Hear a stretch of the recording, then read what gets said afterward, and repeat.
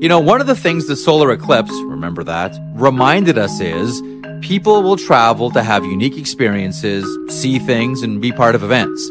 We all saw how people congregated in areas that had the best view, the best safe view. And they all had to stay somewhere, and many used Airbnb. I want to share something with you I was once told. One of the wisest things you can do when you host an Airbnb is find events in your area and let people in that community know that your place is available for out-of-towners. Many did this with the eclipse. You can do this as well. Your home could be an Airbnb. Seriously. It doesn't have to be your whole place. I mean, it could be. You'd be surprised what people are looking for when they travel. It's simple and it's really, really smart. You might want to think about it. You could be sitting on a whole new revenue stream. Concerts, sporting events, conferences. People are always on the move. Your home may be worth more than you think. Find out how much at airbnb.ca/host. Carolina 5-3 is the final score here. Brad Marchand, outstanding. Jeremy Swayman. What's going on, Elliot? Sorry, there's a guy in front of me driving really slowly and somebody got really pissed off. Was that person you? No, there was a guy behind me. And he's not wrong. Like, this person in front of me should not be on the highway. Sevens are wild on Saturday. Welcome once again to the 32 Thoughts podcast presented by the all-new GMC AT4 lineup, CarCast style. Once again, Elliot driving home from the studio after another wild night of Stanley Cup playoff action. We have 3 closeout games on Saturday. We have some game 6s where we may see closeouts or series extended on Friday, and we say goodbye to the Minnesota Wild. We'll begin, though, with the early game on Hockey Night in Canada, Elliot, and that is the Tampa Bay Lightning stave off elimination, force a Game 7. We'll see that on Saturday against the Toronto Maple Leafs. Wide brush thoughts on what we saw on Thursday nights. We could title this podcast, How Am I Supposed to Sleep After This Too? The sequel. That Toronto-Tampa Bay game was a great game. The overtime was phenomenal. The series has been fantastic. The Toronto Maple Leafs have proven to me this year, they are as good as Tampa is. And at 5-on-5, they might even be better. But you've got to win the series. And look, they were down 2-0 again. When the Tampa scored the second goal, I joked with Kevin and Kelly and Ron. I said they've got them right where they want them, not really thinking that was actually going to happen. But they took over the game, and they were up 3-2. And in overtime, the overtime was phenomenal. Vasilevsky beat them. And, you know, I wasn't crazy about tweeting about how I felt about the officiating and things like that. But I wanted to, consider my thoughts and really kind of formulate my proper opinion. And Jeff, what I didn't like was the standards so obviously changed. I think this is a series that's been played a certain way, and then it really changed in Game 6. And I'm not convinced that's really fair to the group. Maybe what has to happen, Jeff, is that you just assign officials to playoff series. And we talked about it. Chris Cuthbert noticed it, and we noticed it. In the first game, there were 11 penalty minutes in the first period, 3 minors and a major to Clifford. In the next 3 games, there were 8 penalty minutes in the first period. In Game 5, there were 14. There were 7 minors in the first period. And I just thought that the way that game was so different, look, the players can decide, do they like it, do they not like it? But I just can understand how they would find it weird and different. And I think Toronto wants a 5-on-5 series. I think they would be happy with a 5-on-5 series. But only one of the calls really bothered me, and it was the one on Kampf, because I don't like head snaps. And Kelly and Kevin were very philosophical about it when we talked about it after the game. They're like, that happens. You may not like it that a referee gets fooled or an official gets fooled, but that happens. And, you got to get used to that. I don't know. I don't like blaming officiating. I really don't. On this game, I just felt it wasn't in sync with the rest of the series, and I'm not convinced if I was a player that I would have been happy with that. Can I make a quick point about head snaps? Yeah. This is like, again, we always use the example of jazz. I can't describe it, but I know it when I see it. You can know when it's too much, but the automatic head snap, I understand. Like, I understand Foot snapping his head when there's a stick near his shoulder. I would do the same thing. I think it's a natural instinct when there is a stick anywhere near your head, you snap it away. And that doesn't mean that you're embellishing. Okay, that doesn't mean that you're trying to draw a penalty. I firmly believe that that is a natural reaction any human being would have if they get a stick around their shoulder or around their neck. Your natural inclination is to pull your face away from it. That's why I have a hard time with the idea of, looking at it and going, pixel by pixel and frame by frame, Zapruder style, and saying, aha, look, that's embellishment. He's trying to draw a penalty. Honestly, Elliot, I think that's a natural reaction. I really do. I don't think that's a bad argument, Jeff. I really don't. And that's why, for example, in the late game, we talked about the penalty on Grundstrom that led to the 2-1 goal for LA. Yeah. I always ask people like Kevin and Kelly how they feel, because I don't know what it's like to have a cross-check in the back. And I think in a lot of ways, I don't necessarily think you're wrong. But I also do know that a lot of people who've played the game for a long time really hate that. Really hate it. Yeah. And I always tend to defer to that kind of thinking, that they believe in a lot of cases it's more embellishment than not. Like I remember Thomas Plekanec, who was a great player, got that reputation as a head snapper, and he stopped getting calls. And and this was around 2014, I would think it was. I think I remember because I think it was the last year we had the rights at CBC. And he had a game where he got a couple penalties, and then they stopped calling him on him. And I remember I asked around, I think I had the same opinion that you did. And people just said, in hockey, they see it as more of an embellishment than a natural reaction. So maybe in normal humans, it's your way. And in hockey, it's this way. Mm-hmm. That's the best I can counter. But I know it makes a lot of people crazy. I know it does. And like I said, I'm not one who likes to rip officials a lot because, look, I make mistakes. They make mistakes. It's a fast game. I just found that it was weird with the tenor of the series. And I can understand why that would frustrate people. So we have a Game 7 here. If you're the Toronto Maple Leafs, if you're the Tampa Bay Lightning, how are you feeling about your team heading into Saturday, Elliot? Like I said, I do think this Toronto team has proven that this year's Lightning, it's a coin toss.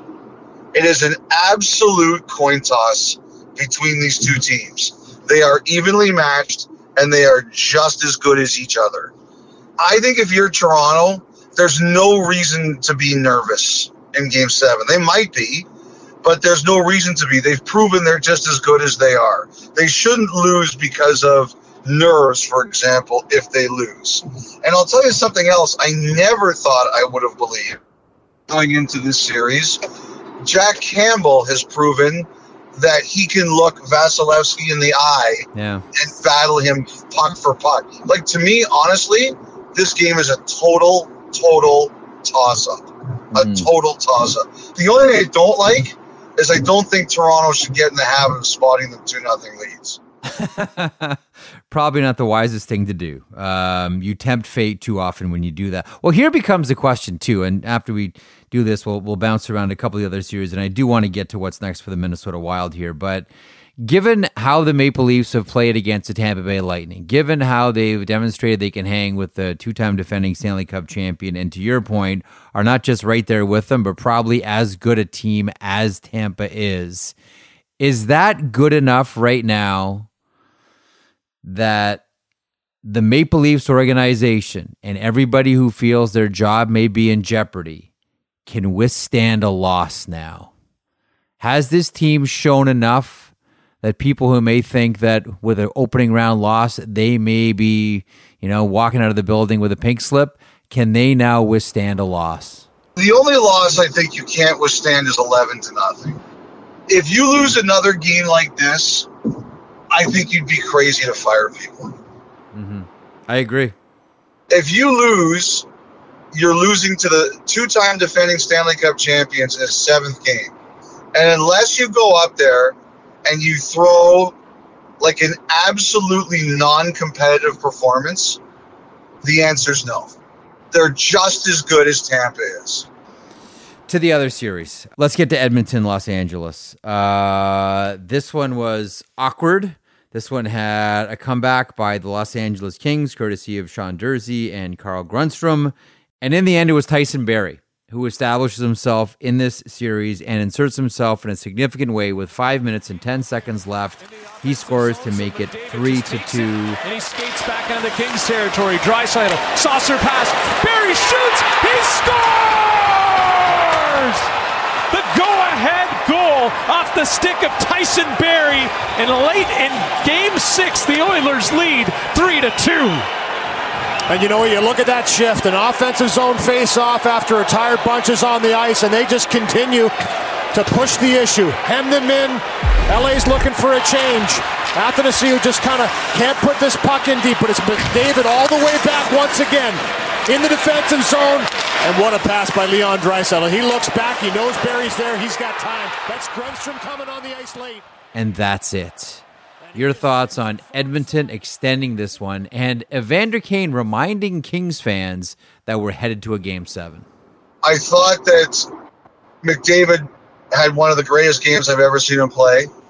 I know he didn't get 8 points or anything like that, but considering what was at stake, and Draisaitl is clearly hurting, didn't have Nurse, and McDavid came out there and he took a big hit from Kaliev. He carried them in.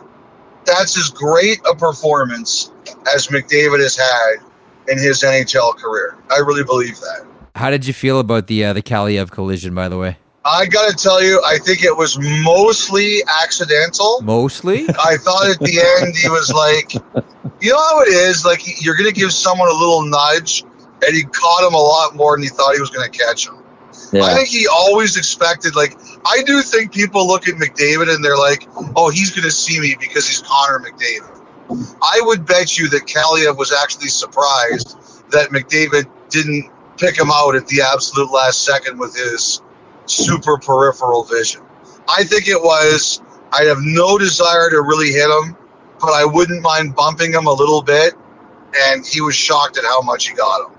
The way that I see that, I'm very similar to how you think. I think that if I'm Todd McLellan, one of the things that I'm telling all my players is, as often as you can, set a pick in front of Connor McDavid. Slow him down at every opportunity. Make it look casual, make it look non-deliberate, but set picks for Connor McDavid to slow him down all over the ice. And I think Kaliev in that situation was doing it, but I don't think he intended to do it like that. But I do think that whether it's Kaliev or anybody else on the Los Angeles Kings, make no mistake about it. The instruction is slow this guy down. You can't make it look like a basketball pick, but we all know what skating picks are. And we all know what skating picks look like. And that was just more of a rougher skating pick. How's that, Elliot? Yeah, so we're pretty much on a similar wavelength. We believe the same thing. I mean, I'm looking at this right now, and I'm thinking about how is Draisaitl. Yep.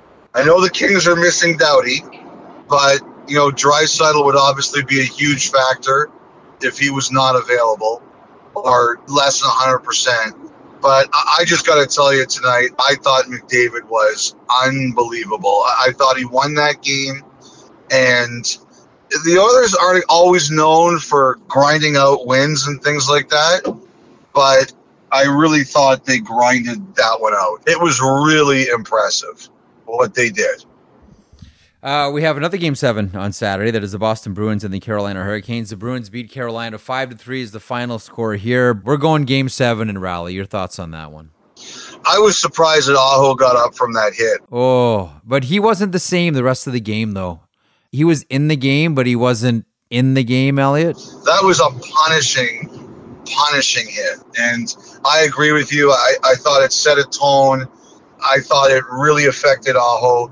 Like Game 7, to me, Toronto-Tampa is a total toss-up because I think both those teams are going to bring a lot and they're going to compete hard, and I think they're really evenly matched. I think this series has proven that they're really evenly matched. I think Edmonton and LA is going to be 3 yards in a cloud of dust. I've said it a couple of times talking about Calgary, Dallas, but I think that's what this series is now. I think there's a lot of attrition there. I think that, players are banged up. It's become a really, really tight, grinding series, and those two teams are going to claw at each other to whoever's going to win the game. I have no idea. There's been times where Carolina's been completely dominant in this series, but I think as the series has gotten on, I think Boston's gotten a lot better. And right now, I think Swayman, this is what it comes down to. Who are you betting on, Swayman or Raanta? Well, tonight, Swayman outplayed him. He sure did. But how many guys on Boston and Carolina are going to look at Game 7 and they're going to say, holy smokes, I never thought my season was going to come down to X goalie. Like the Boston guys thought that Tuukka Rask was going to be here right now. And Carolina thought Freddie Anderson. I got to think that there's guys playing saying, holy smokes, we never envisioned this. It'll be a fascinating one. Right now, it's the Homer series, and it's heading into Carolina's backyard. We'll see what happens on Saturday. Let's get to St. Louis and Minnesota. You and I talked on the radio about some of the really smart moves that Craig Berube has made in this series, some of the tweaks, some of the changes. Minnesota made, one significant change for this game, inserting Cam Talbot in net instead of Marc-Andre Fleury. Talbot hasn't played in a couple of weeks. It doesn't end well for the Minnesota Wild. Their season is done. It's a 5-1 win for St. Louis. And one of those changes that we saw Craig Berube make in this series paid off again. Jordan Binnington. We just talked about goaltenders in Carolina and Boston. Elliot, Jordan Binnington was excellent again. He was really good again. He was the difference. There's no question about that. As this series went on, St. Louis got stronger. And it's like if you believe in the law of energy, right? Energy is neither created nor destroyed. It just goes to different places. The energy went from Minnesota to St. Louis as the series went on and St. Louis took control. We talked about this, about the danger of playing Cam Talbot, is that you were asking a lot of a guy who hadn't played in 2 weeks. You're putting him in Game 6 of a series, and you're saying, look, I know you haven't played in 2 weeks, but we need you. And I'm watching that first goal, and at the time, Minnesota's out shooting St. Louis 9-2, and, it's a pretty harmless-looking goal for Nick Leddy, and you could just see the Wild sag. Loose change finds Parayko, peels to his right, and plays it on the tape of Leddy, who will gallop ahead, hit the red line, now the offensive blue line, left circle his shot, he scores. And I don't blame Cam Talbot in this situation. I think that if you're any goalie in the world with any sense of competitive nature, if your team comes to you and says, you're going in tonight and we need you, you're going to say yes. You're going to go and you're going to say, yes, I can do it. I can win the game. But I think deep down, everybody had to know it was far from ideal.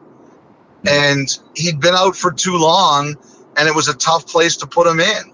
And I think Minnesota has created a kind of name for themselves as an organization that is unafraid to take chances that other teams won't take.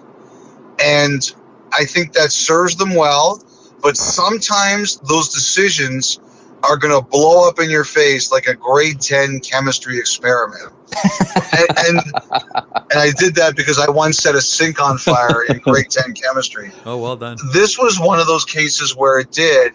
But the thing is, I don't think the Wild can let that change who they are. I think it's easy to say tonight they made the wrong call. It didn't work for them, and maybe in this case it was the wrong call. But what my point is that I don't think it can change Bill Guerin and Dean Evison from thinking the way they think.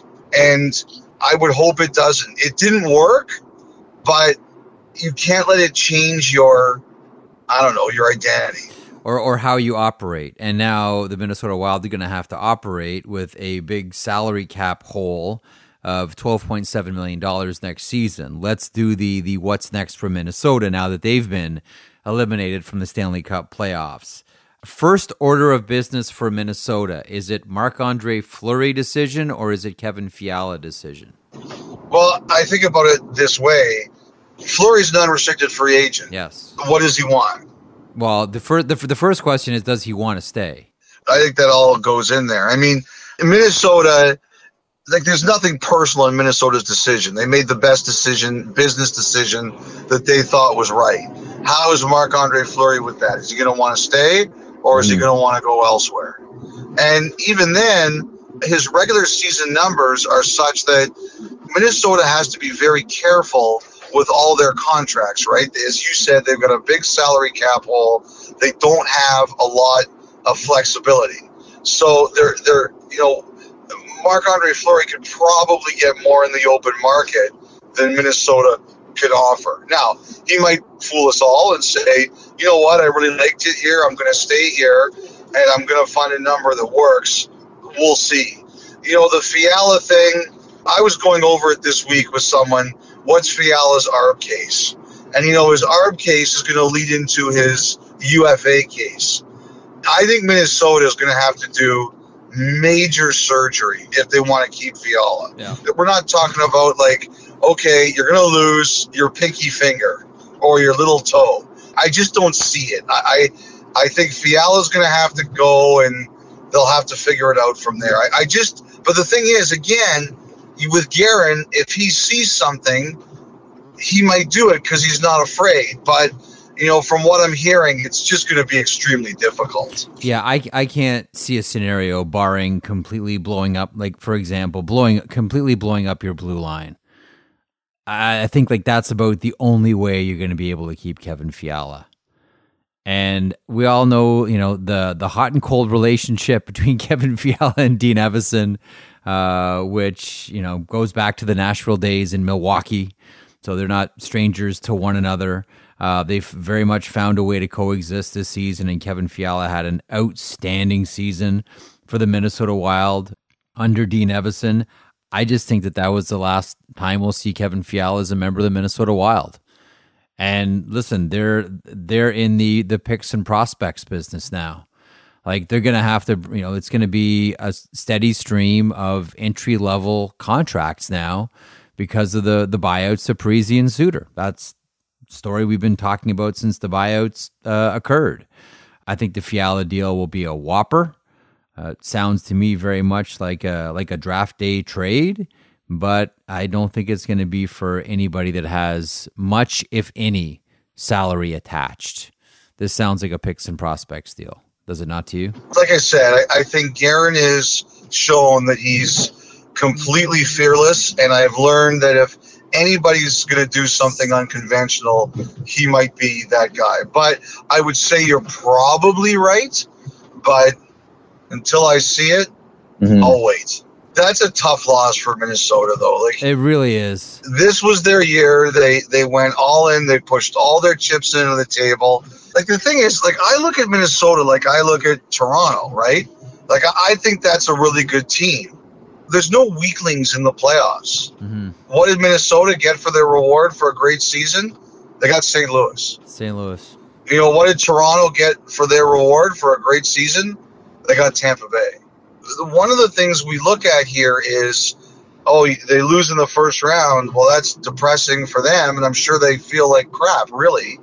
But I look at who they lost to and how good that team was. And, sometimes in this league, you get beat by the playoff setup as much as you get beat by the team you're playing.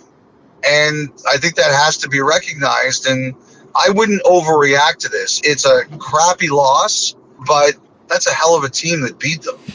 It really is. One other note with Minnesota before we move on here quickly. What about Nick Delorier? He was a really effective regular season player. He brings an element of toughness, a really good penalty killer as well. I know sometimes it's tricky to play players like Delorier in the playoffs. I think we all get that. But what happens with Delorier here? I mean, everywhere he goes, he's a fan favorite and a clubhouse favorite, but his contract is expiring. What do you think of Delorier? Well, I know there was some thought he might end up going back. To Anaheim. Yes. And I also think that after he left, what happened? The Arizona game happened. Yeah. And I don't think that Delorier's absence from that game went unnoticed. Mm-hmm. I still think there are some teams, specifically in the Metropolitan, that want to get a little tougher. And I wonder about the Pittsburgh Penguins, who've tried to get him before. I wonder about the Penguins and Nick Delorier, but we'll see there.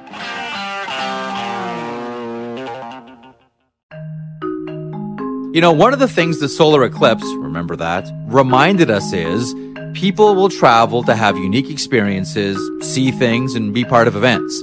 We all saw how people congregated in areas that had the best view, the best safe view.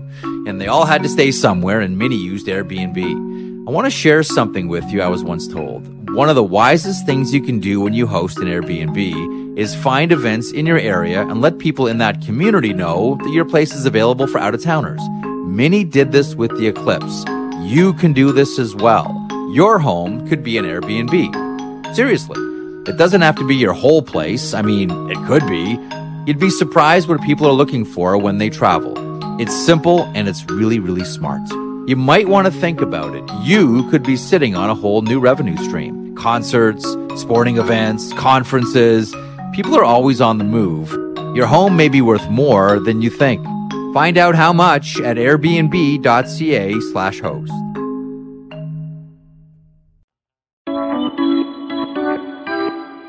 Okay, so that's what happened on Thursday. We got Game 7s on Saturday. Saturday's just going to be a glorious day. Just going to be a glorious day for hockey. And we've got 3 elimination games on Friday as this podcast gets released. You have 3 elimination games tonight. Penguins up 3-2 on the Rangers. We still don't know about Crosby.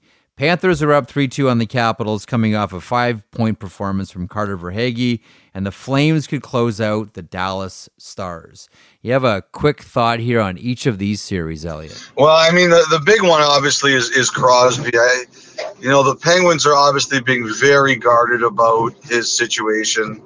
I got to tell you, part of me actually wondered if he injured his leg on the play as much as anything else, but obviously that's not the case. It's an upper body injury, and we all think we know what it is, unfortunately. I agreed with the decision not to suspend Jacob Trouba. I think it was a bad fluke, unfortunately. I'm probably like most people. I want to see Sidney Crosby healthy and playing. I do think on some level this will start another conversation about contact to the head and what has to be done about it. But I think in this case, it was a play where Trouba was trying to make a stick-on puck, and unfortunately it went really awry, and I hate to see it, and I hope that we see Sidney Crosby in the lineup on Friday night for Game 6. I just don't know. Just from a purely Penguins point of view, they have to be concerned that they completely melted down after Crosby got hurt. Adam Fox told Carolyn Cameron that the game completely changed and it was like a new game entirely. Pittsburgh's actually fortunate that Malkin didn't get a hearing. Yes, that's true. He had a cross-check to the face, and he's just getting back from a late-season suspension from one of those. Like, they became unglued, and I wouldn't expect that to happen again. I would think that Mike Sullivan will grab a hold of everyone and get everyone under control. I'm also wondering if there's any chance that Tristan Jarry shows up. Listen, we've seen him on the ice. We don't know if he can go. We've seen it before. I wonder if we see Jarry. The other thing I wonder too, Jeff, is if there's anybody in the Pittsburgh organization who looks at what happened with Talbot and says, yeah, I don't know if we want to do that. I don't know. I'm just throwing spaghetti at the wall. I don't know about that one. I think it's different going from Marc-Andre Fleury to Cam Talbot than going from Louis Domingue to Tristan Jarry. Yeah, that's not the worst argument you've ever made. I've made some bad ones. You remind me of that on a daily basis. Panthers Capitals. Cats can close out against Washington. It took another comeback in Game 5. The Panthers keep getting scares here from the Capitals, and then Carter Verhaeghe goes to work. Your thoughts on this one? Boy, of all the people on that roster, Carter Verhaeghe, what a story. 5-point game. Yeah. And Florida looked asleep for a good chunk of that game. Again, Barkov has been really quiet in that series. I thought he was better in 5 for each. He has not taken over a game yet. Nope. Again, like both of these goalies, they make you nervous, right? Like Bobrovsky's having rough moments and Samsonov's having rough moments. We talked about Boston, Carolina, like the players looking and saying, boy, I wasn't expecting this in terms of in goal. I think in Florida, obviously you were expecting it was probably going to be Bobrovsky. But I got to think the players on both these teams are kind of looking at it like, geez, like, we don't know what to expect behind us. And we also, think that we're never out of a game because of it. That's right. Well, that certainly happened the last game. Like, Washington is clearly not intimidated by these guys. Nope. Washington thinks they can win this series. I don't know that they're crazy about the goaltending, but they think they can win this series. And I just think Florida's deeper, and I think Florida can outscore them, but Washington is completely unfazed and unintimidated by that. Calgary Flames up 3-2 on the Dallas Stars. They can close out on Friday. Really quickly, just as a quick thought, that Andrew Mangiapane goal in Game 5. Let up on his feet for a moment. Backlund on it. Here's a chance. Mangiapane with Gudbranson. Scores! A beautiful goal, and it's got the perfect ping of the post. Like, it hits the post perfectly. Did you hear Ron mention that, by the way, on Thursday night? No, I missed that. What did he say? He actually credited you. First intermission of the Edmonton game, he said that Jeff Merrick says that the best sound in hockey is the ping off the post and in. And I said that's the first smart thing you've ever said.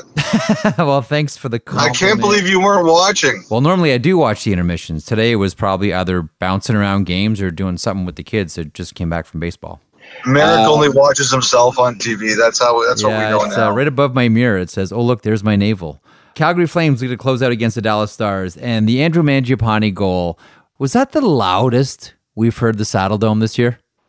I would think so. That moment was such a release for everybody. First of all, you're getting into the third period here, and the Jason Robertson goal is standing up, and Jake Ottinger is being Jake Ottinger, and everyone in Calgary is going, ooh, geez, and then they tie it up, and then Mangiapane scores to give them the lead, and it was like this incredible release valve. And like all the tension that Flames fans have built up about their team all got released on that goal. Yeah, it was a great building. To me, that was an incredibly mature win by the Flames. They didn't panic. They stuck with what they do, and Sutter went to the blender, and they found stuff going on.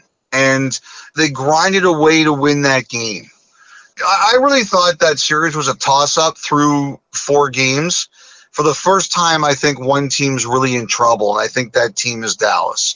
I think now that Calgary has just said we're going to play and we're going to forget the tomfoolery, which you worry about next season, you don't worry about now, there's been a separation between the two teams. I always look at a series and I say, okay, who's in trouble? And until the end of the last game, I never felt anybody was in huge trouble in that series. Now I feel differently. I feel Dallas is, and not just because it's 3-2. I just think that Calgary has established itself. Took a bit longer than we thought, but now they've established themselves. And that's a tough level for Dallas to get to. You know what's an interesting thing about the Calgary Flames through all of this with the Dallas Stars, who have thrown a real big scare here into the Calgary team? They haven't panicked, Freach. Yeah.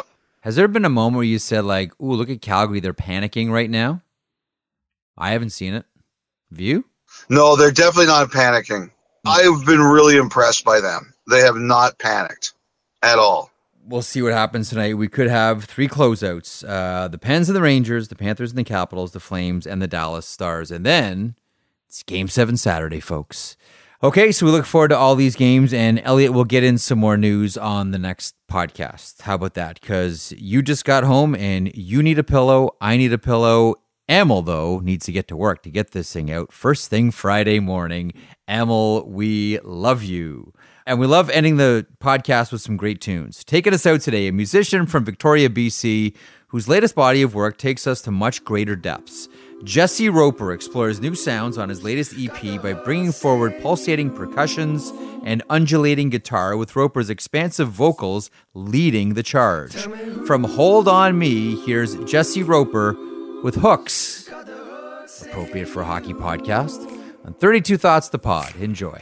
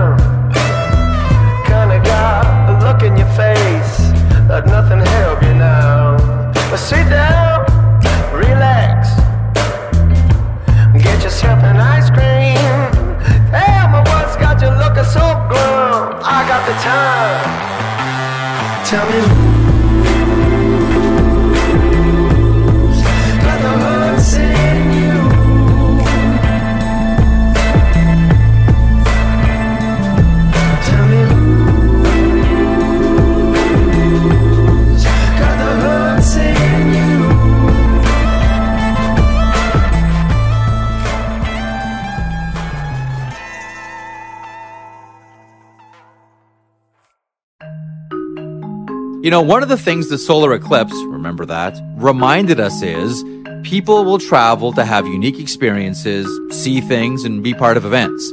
We all saw how people congregated in areas that had the best view, the best safe view.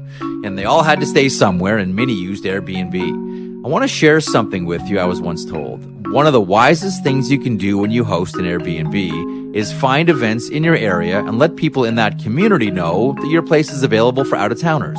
Many did this with the eclipse. You can do this as well. Your home could be an Airbnb. Seriously. It doesn't have to be your whole place. I mean, it could be. You'd be surprised what people are looking for when they travel. It's simple and it's really, really smart. You might want to think about it. You could be sitting on a whole new revenue stream. Concerts, sporting events, conferences. People are always on the move. Your home may be worth more than you think. Find out how much at airbnb.ca/host.